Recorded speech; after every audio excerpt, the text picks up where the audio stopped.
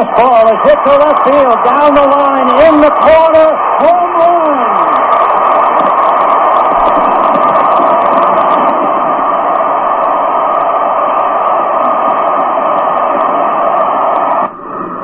And stay a professional and pitch his game. 1 ball and no strikes. Aaron waiting. The outfield deep and straight away. Fastball is a high drive into deep left center field. Buckner goes back to the fence. It is gone.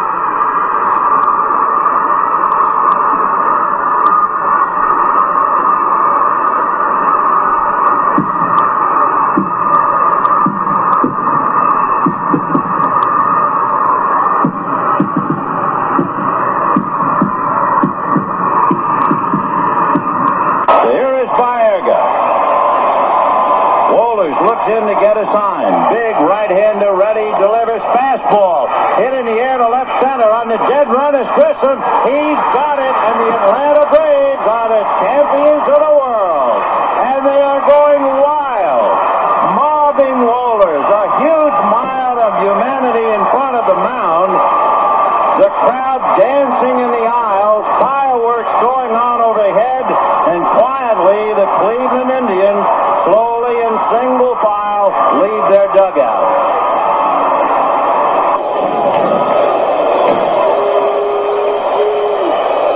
And it's going to go to the backstop. Here comes Mitchell to score the tying run, and Ray Knight is at second base.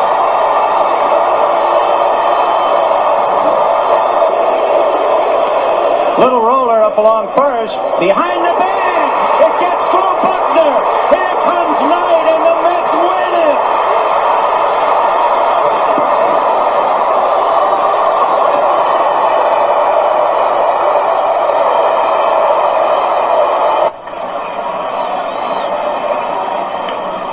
Little Nubber back to Royce. He picks it up. He's got a no-hitter. Harry Royce, at 31 years old, has done it. A no-hitter. He missed a perfect game only by an error by Bill Russell in the first inning. What a magnificent moment for the big blind. Rick Sutcliffe throwing his arms around him. And all of the Dodgers happy for their player representative who put on a magnificent show. And look who's coming up. High fly ball into right field. She is gone!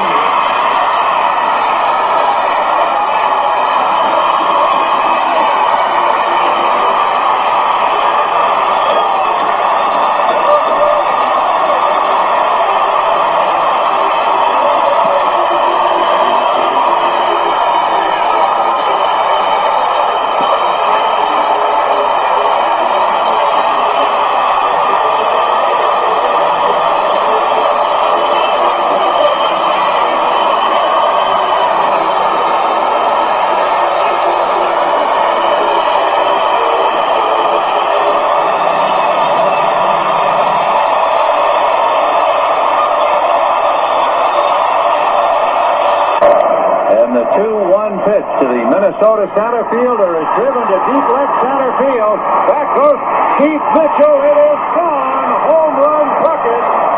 And Charlie Legrand has turned the lights out in the Metrodome again.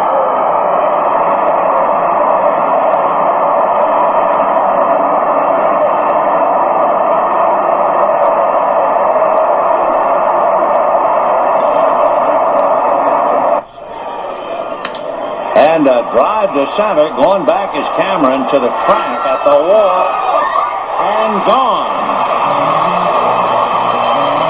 So Jeff Kent comes up with a home run, leading off the ninth, his 4th hit of the game. And another drive to deep right center, and that is gone. Whoa, was that hit? So now it is 9-7. Here's a gun. A drive into left center by Martin. That ball is carrying into the seats. 3 straight home runs.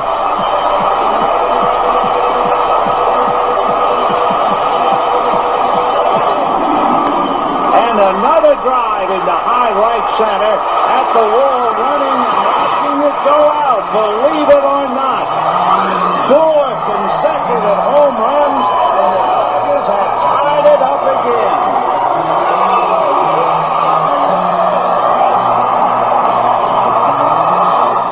And a high fly ball to left field. It is away out and gone. The Dodgers win it 11-10. Oh, unbelievable.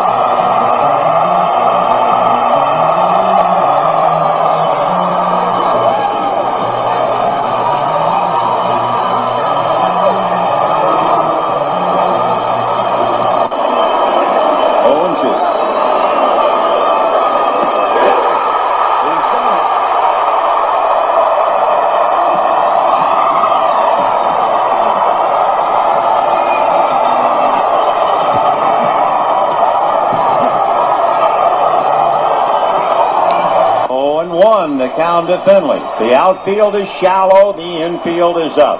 Finley today is 1 for 4. Franklin set. Wayne ready and deal. Swung on. High fly ball to deep right field. Wherever it goes, the Dodgers have won, and it's a grand slam home run.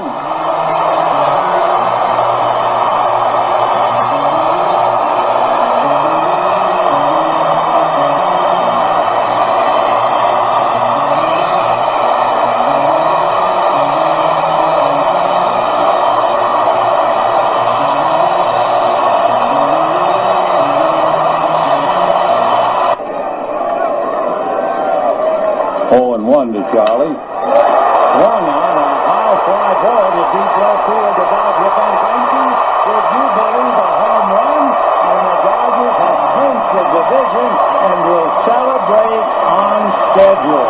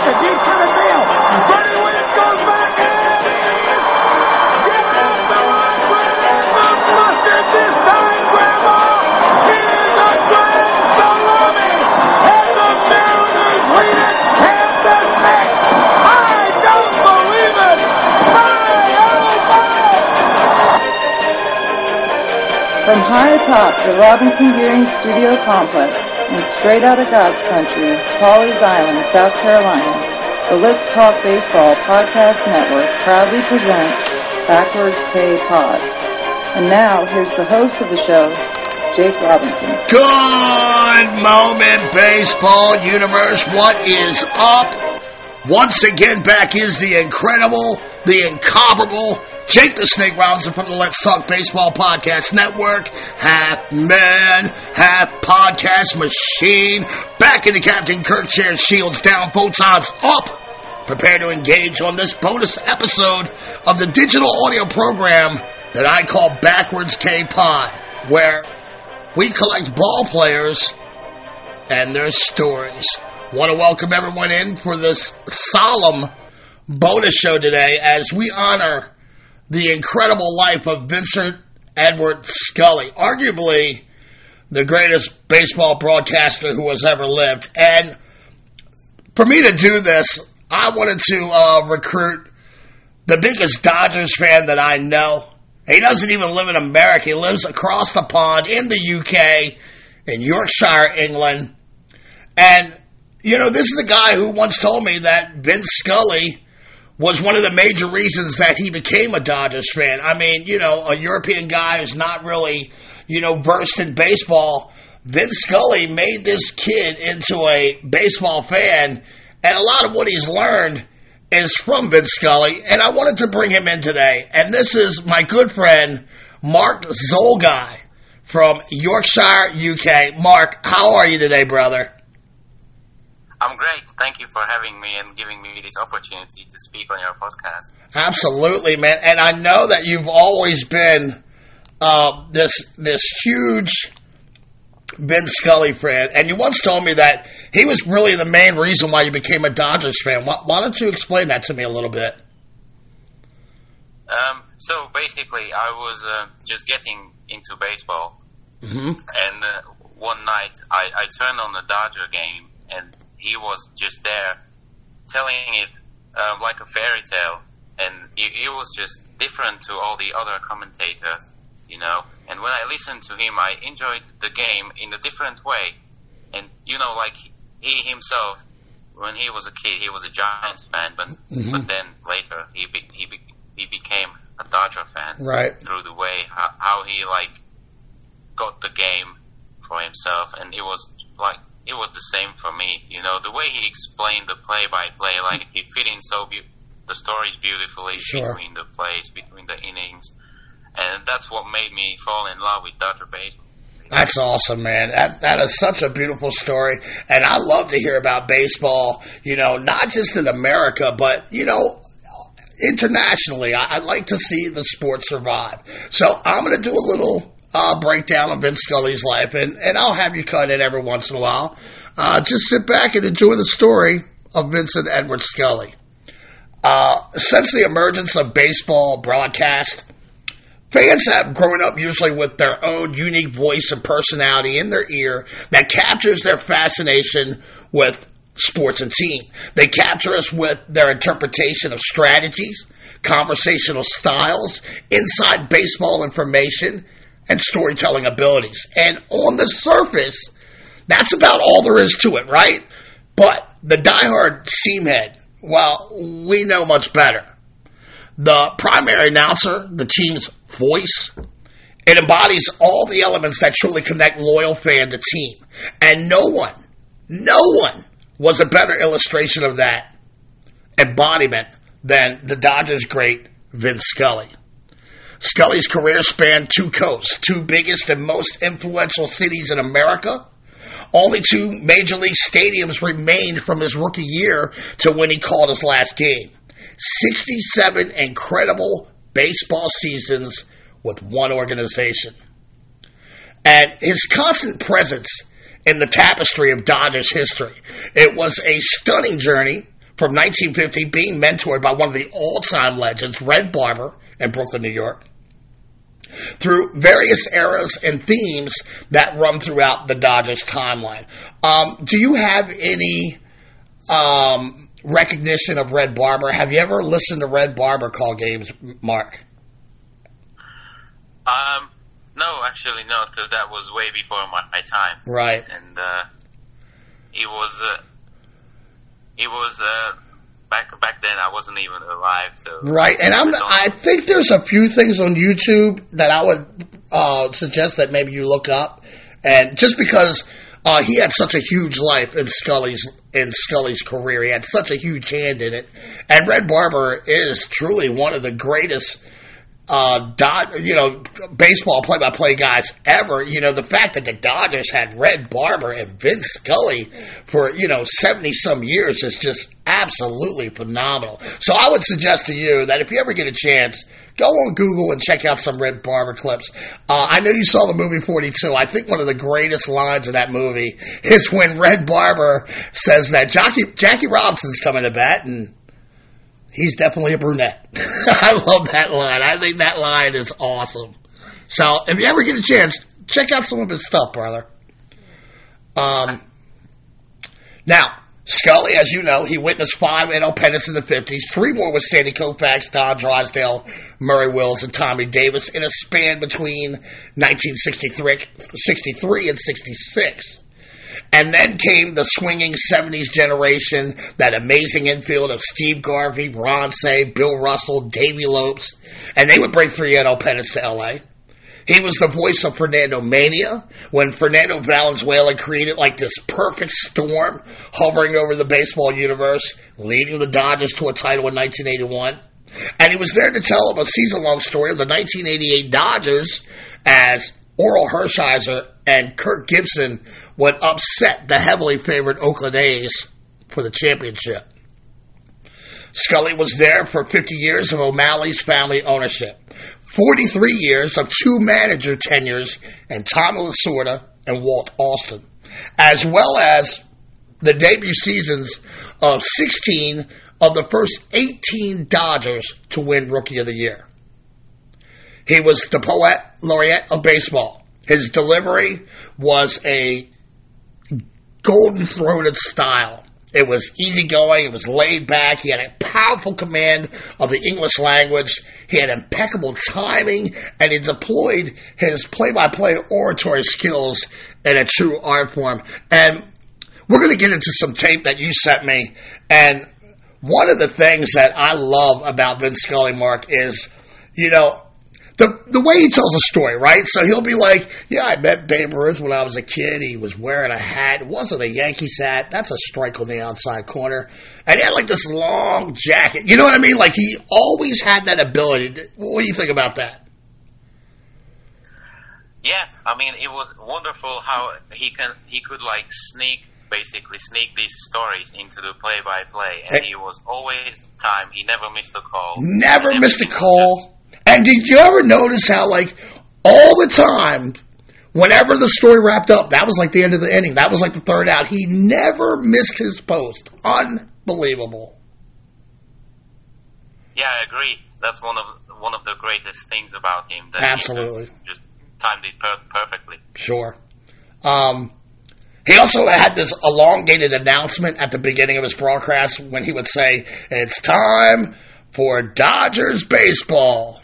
And that was as recognizable to Los Angelinos as, I don't know, the Hollywood sign. His style was straightforward and objective. While it was obvious he loved his Dodgers, he was never like this Homer Simpson in the press box. He called it down the middle, regardless of which team made the great play or the hapless mistake. Let me ask you, do you like a Homer in the press box, or do you like someone like Vin who calls it down the middle? I like it the way Vin tells it. He never got really overexcited, you know. He wasn't really shouting. He just had this wonderful way to explain it and tell it the way it happened. It was different to like other, like, you know, when Harry Carey was for the Cubs, he used to shout all lungs, all the home runs. Yeah. So it was very different, but I think he was very unique and it was presented very well. Absolutely. And, you know, not being a homer in the press box, that was another skill that he learned from his mentor, Red Barber, who impressed on him that he should be reporting and not cheerleading. And he was also very cognizant in the beginning that he was calling games in New York City. And not only were Dodgers fans listening, so were Yankees and Giants fans as well. And he would often say, objectivity is a habit. And on a side note, I've learned that from Scully as well in my podcast endeavors. Be aware of who your audience is and be a storyteller, not a cheerleader.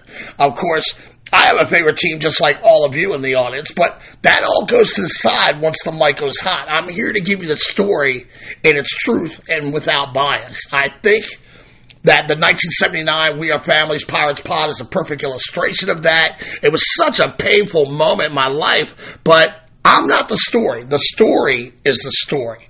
And I've learned that lesson from guys like Scully. You can be a one-dimensional homer, or you can open yourself to the whole new world of thought, insight, history, and perspective. And Scully's love of sports broadcasting goes back to his childhood, listening to broadcast giant legends like Byron Sam, Ted Husing, Bill Stern. And when he was asked by a teacher at 8 years old what he wanted to be when he grew up, he simply wrote sports announcer in his composition. And he would often call the neighborhood stickball games with his friends in the streets of New York. He was born in the Bronx on November 29th, 1927. And after watching the Giants get drubbed in Game 2 of the 1936 World Series with the Yankees, he felt sorry for the dudes in orange and black, and he became a fan, and he adopted the Giants as his team growing up. He especially idolized Mel Ott, the left-handed Giant slugger.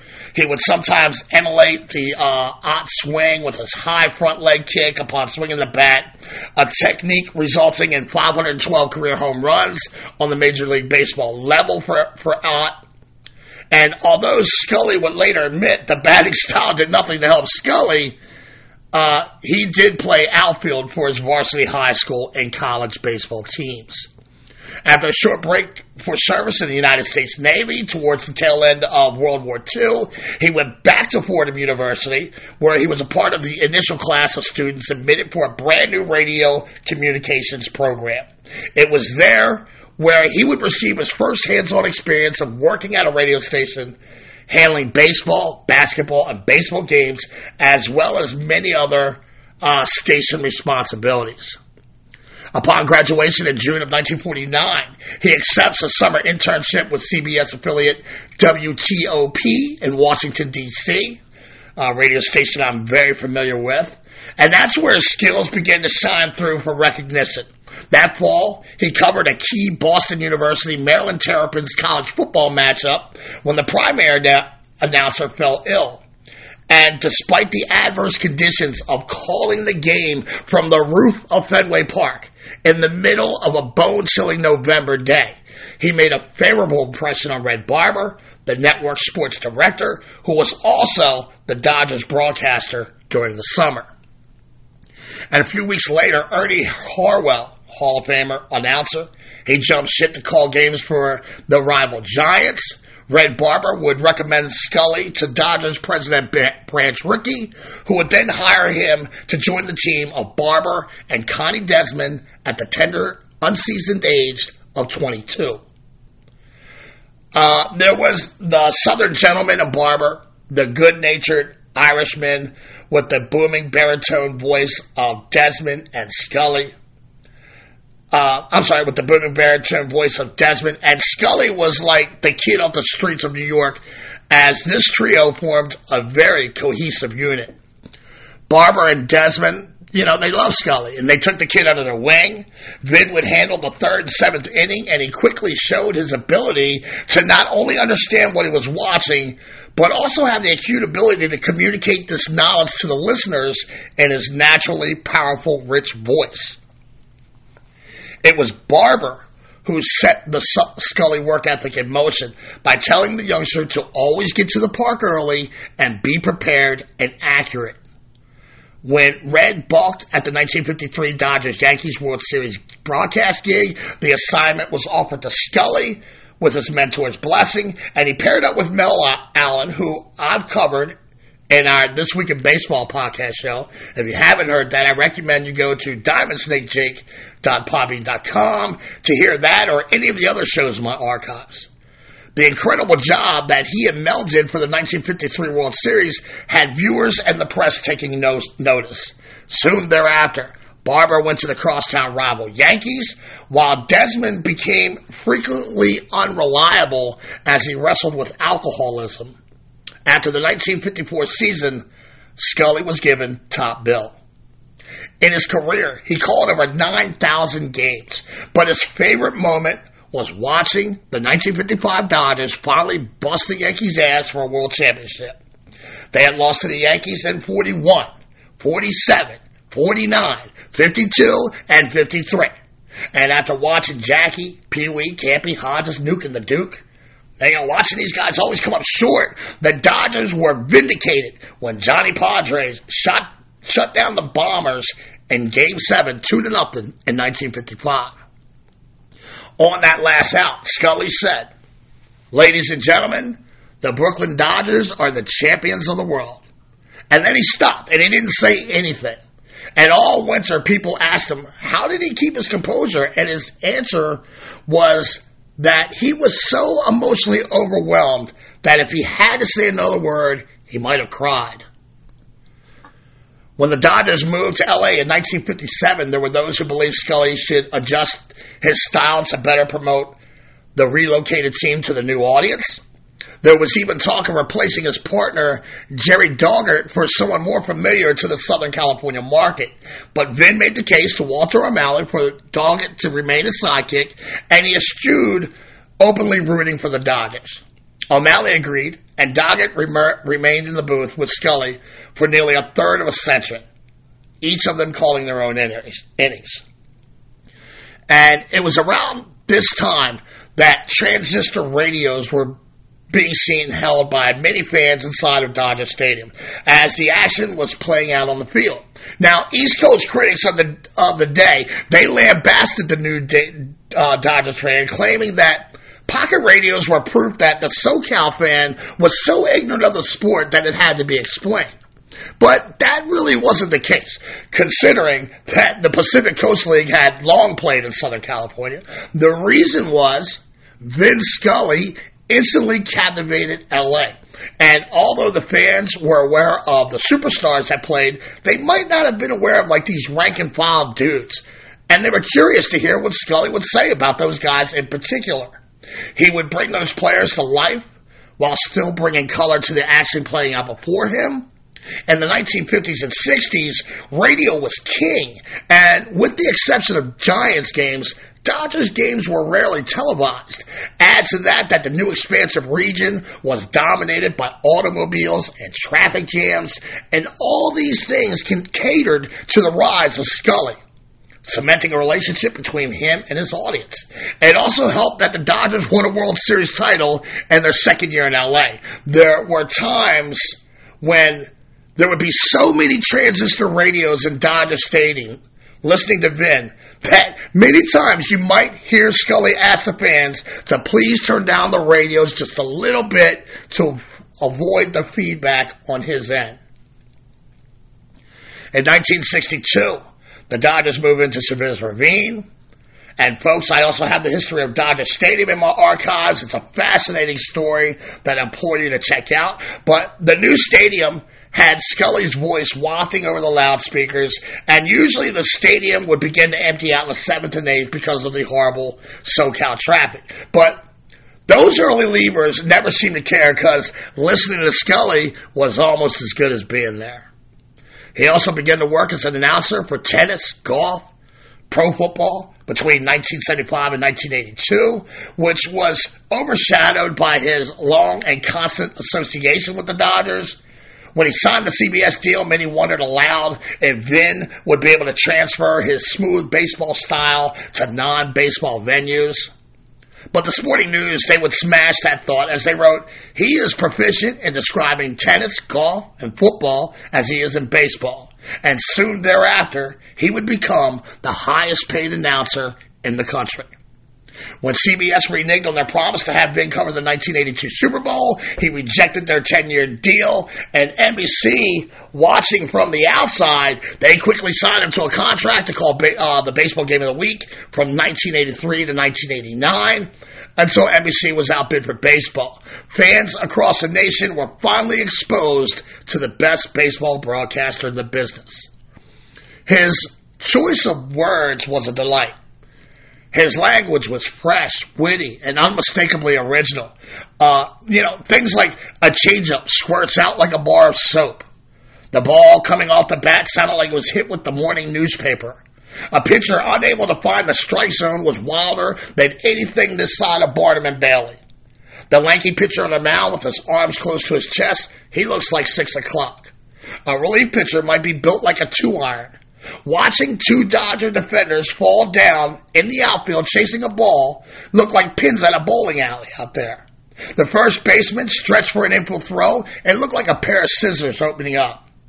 As colorful and descriptive as Scully was, to conclude that his popularity was based solely on his command of the language, well, that's kind of missing the boat. The truth is, Scully loved people. And it showed in his broadcasts. There was a sense of compassion in the man's being. He was always intrigued by a player that had overcome difficult personal circumstances, and he would weave these general challenges into the play-by-play without missing a pitch. To Vin, these were not just men with bats and gloves. He brought a human dimension to his broadcasts. For these men are more than players. They are people with their own personal stories, and Vin loved the personal stories. He was always decked out in a nice sports jacket with a handkerchief spilling out from a front pocket. The consummate pro was all business in the booth. Not that he was strictly business. He once learned to do something he once said, learn to do something you love and you won't have to work a day in your life. He was one of the rarest of broadcasters cut from the old school cloth of a one-man booth instead of reacting to a color commentator's comments. You never knew what was next for Vin. He would incorporate lyrics from a classic show tune, a country ballad, or a verse from a poem. He might discuss the connection between Wrigley Field and the Battle of the Alamo. On another broadcast, he might describe watching players, how they used to navigate the terrace of Crossley Field. Or, he might just opine about the gas house. Seeing the gas house gang roll around in the dirt at Sportsman Park when he was a kid. He would pontificate about the books he was in the midst of reading. He could quote Winston Churchill and tie it to the action on the field. The man was a veritable genius, a master storyteller, and a historian. Now, Mark, I know you've sent me some clips here, and it deals with a lot of this stuff. Let's take a listen to some of these that you got here. Let's go with this one first. I must be the worst baseball scout in the whole world, and I'll tell you why. It has to do with Koufax. 1 ball and 1 strike. The day that he was going to try out with the Dodgers, kind of a bleak Saturday afternoon, game was over, I knew some kid was going to try out, and I thought, well, I've got nowhere to go, single. I'll just hang out in the ballpark and go watch this kid, who was just about my age. So I went down to the clubhouse, walked in, and I saw the fella who was going to try out, and my first thought was, no chance. Ball 3. The reason I said no chance was because he had a suntan. I don't mean the so-called truck driver suntan, where only your forearms are tan because you're wearing a uniform. No. He was completely tan. I thought, well, he spent all the time on the beach, not playing baseball. So I waited, and he put on the tryout uniform and went down to the right field corner in Ebbets Field, the bullpen. There were only a couple of people there to watch. 3-2 pitch, fouled away. And he threw pretty hard, not any harder than some of the guys I faced when I was trying to play ball in college. Then he bounced some curveballs, and I thought, well, he's just a fella who they're taking a look at and spends his time on the beach. And that'll be that. I'll probably never see him again. Yeah, right. Where'd he go then? And that's just an amazing story. What do you think, man? Mark, what do you think about that story? That's something else, ain't it? Yeah, that's one of my favorites. I actually loved all the stories that involved him, like from his personal experience and from his life, the things he lived through, Absolutely. And it's so funny because that clip right there, it shows that he doesn't take himself very seriously. He admits, I saw Sandy Koufax, I was not impressed with him at all. And because he had a tan, right? So but by him telling that story, it's just an example of how Vin never took himself seriously, too seriously. And that's one of the things that I loved about him. He might see something in a game that revived a memory he had of Babe Ruth, Jackie Robinson, or even more the obscure, like Preacher Row. He was a believer that by connecting to the past, the game became more enjoyable for the fans, and it provided context for watching or listening to the modern game. A little fun whenever we had a flat spot in the broadcast talking about Babe Ruth. The last thought I have about Babe, I was pretty young. I must have been, I would say, about 13. I was a member of the Police Athletic League and the Catholic Youth Organization in New York, which meant after school every day, there were no lights, I could go to the game free. Not on the weekends, not on Saturday and Sunday, but certainly on the weekday after school. Jay Gobert is going to lead it off, hitting fourth there. Anyway, I was in the Polo Grounds in New York, upper deck and right field. I mean, I can remember that as clear as a bell.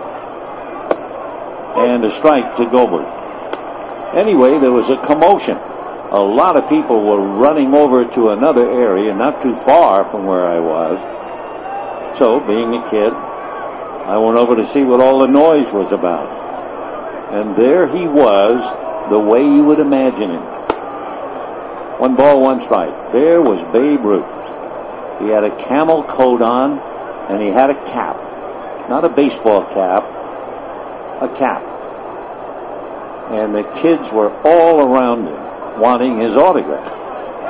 That's going to be a strike 1 and 2. And I can see and hear him now. Just a minute. And he reached into one of the side pockets of that camel hair coat, and he took out what I would say was a stack of business cards. The little cards that people use for business. 2 and 2 to count. They were blank on one side, and on the other side was a stamped Babe Ruth signature. So there was no pens or pencils or paper. He just handed out the business cards. And you might say, did you get one? You bet I did. Do I still have it? Nope. Lost it? I don't know. Disappeared. Probably wouldn't be worth much because it was a stamped signature, but it was the Babe. And I must say, it was beautifully handwritten before it became a stamp. 2 and 2. The worst signatures in America, without a doubt, can be found on baseballs signed by big leaguers. The worst. God, Mark, I gotta tell you, man, I love that you sent me that clip, and he is spot on, brother. I know that you, learning the game of baseball, you've seen your share of autographs, and man, they look really bad sometimes. You know, with the exception of like the Mariano Rivera's of the world, a lot of these signatures look awful. Yeah, I agree, because the players sometimes sign so many balls that most of the time they don't even really pay attention to the ball. Like they speak to one kid, and in the meantime they're signing for another kid, not even looking at the ball really. So exactly. I love that most of the time. I love that story. I mean, he just so perfectly tells the story while he's calling the game, and you really feel like you're sitting there watching him meet Babe Ruth when he tells that story. I love that clip that you sent me there. Between 1950 and 2016, Scully was not only responsible for play-by-play, but to provide picture and word description to make each game entertaining. He was endowed by God with several gifts that put him at the top of his profession. A great voice, a rich imagination, an enthusiasm for intelligent play regardless of the uniform, and the ability to make a listener believe he was speaking directly to you. And despite his rise to national prominence, he never got a big head, or he never took himself too serious, as we illustrated in those 2 clips right there. In 2016, Scully announced that the season would be his last behind the mic. It was an eventful farewell as Charlie Culberson hit a walk-off dong in extra innings in Scully's last broadcast ever at Dodger Stadium, 80 years to the day that he became a fan of that 1936 Giants team. The Dodgers held an outdoor ceremony renaming their road entrance Vin Scully Avenue, which we covered in the History of the Dodger Stadium show. The evening also featured tributes from Koufax, Clayton Kershaw, and Kevin Costner. The LA Times would insert a 14-page article devoted to Scully's incredible 67-year career before his last broadcast, and he celebrated his 89th birthday in November of 2016, and he maintained that it was important to spend time with his wife, Sandy. and the 3 daughters and the 3 great-grandchildren. And he told CBS News correspondent Lee Cowan in 2020 that he had no regrets retiring from announcing baseball games when he did. In April 2020, Vin took a tumble in his driveway, and he ended up breaking his nose. He had some broken teeth, 3 fractured ribs, and a concussion. His slow recovery, combined with COVID-19 restrictions, that kept him hidden at his home for several months.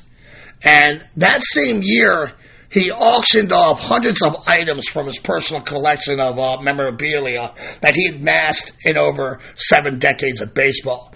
Things ranging from World Series rings to letters from U.S. presidents, personalized golf bags, photographs, portraits, autographed baseballs, awards, plaques, trophies, etc., etc.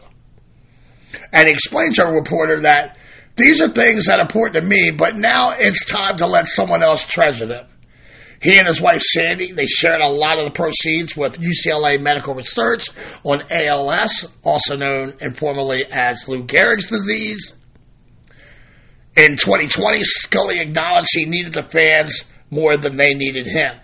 And he established a new Twitter account that year to stay connected to fans, providing his thoughts on the Dodgers as well as other things going on in baseball, opining some of the tragedies in my life that fans helped me to get through them, and I owe these fans a great deal. Sadly, this prince of a man, the guy who never put himself above anyone or gave everything he had to the game of baseball, well, he died last week on August 2nd, 2022, at the age of 94. And he always gave God all the credit and praise for the chance to live his dream. In the end, Scully's longevity may best define him. Not because he was an institution, even though he was. Not because he could draw on seemingly endless reserve of memories every time the mic, which he could, and he did all the time. And it certainly is not because it is remarkable to do one thing for so long at such a high level, which it certainly is.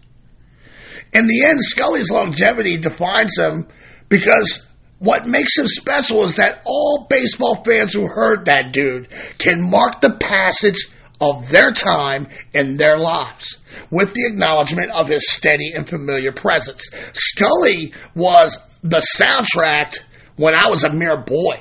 And when I became a grown man, we inherited Scully. We shared him with one another like he was sacred.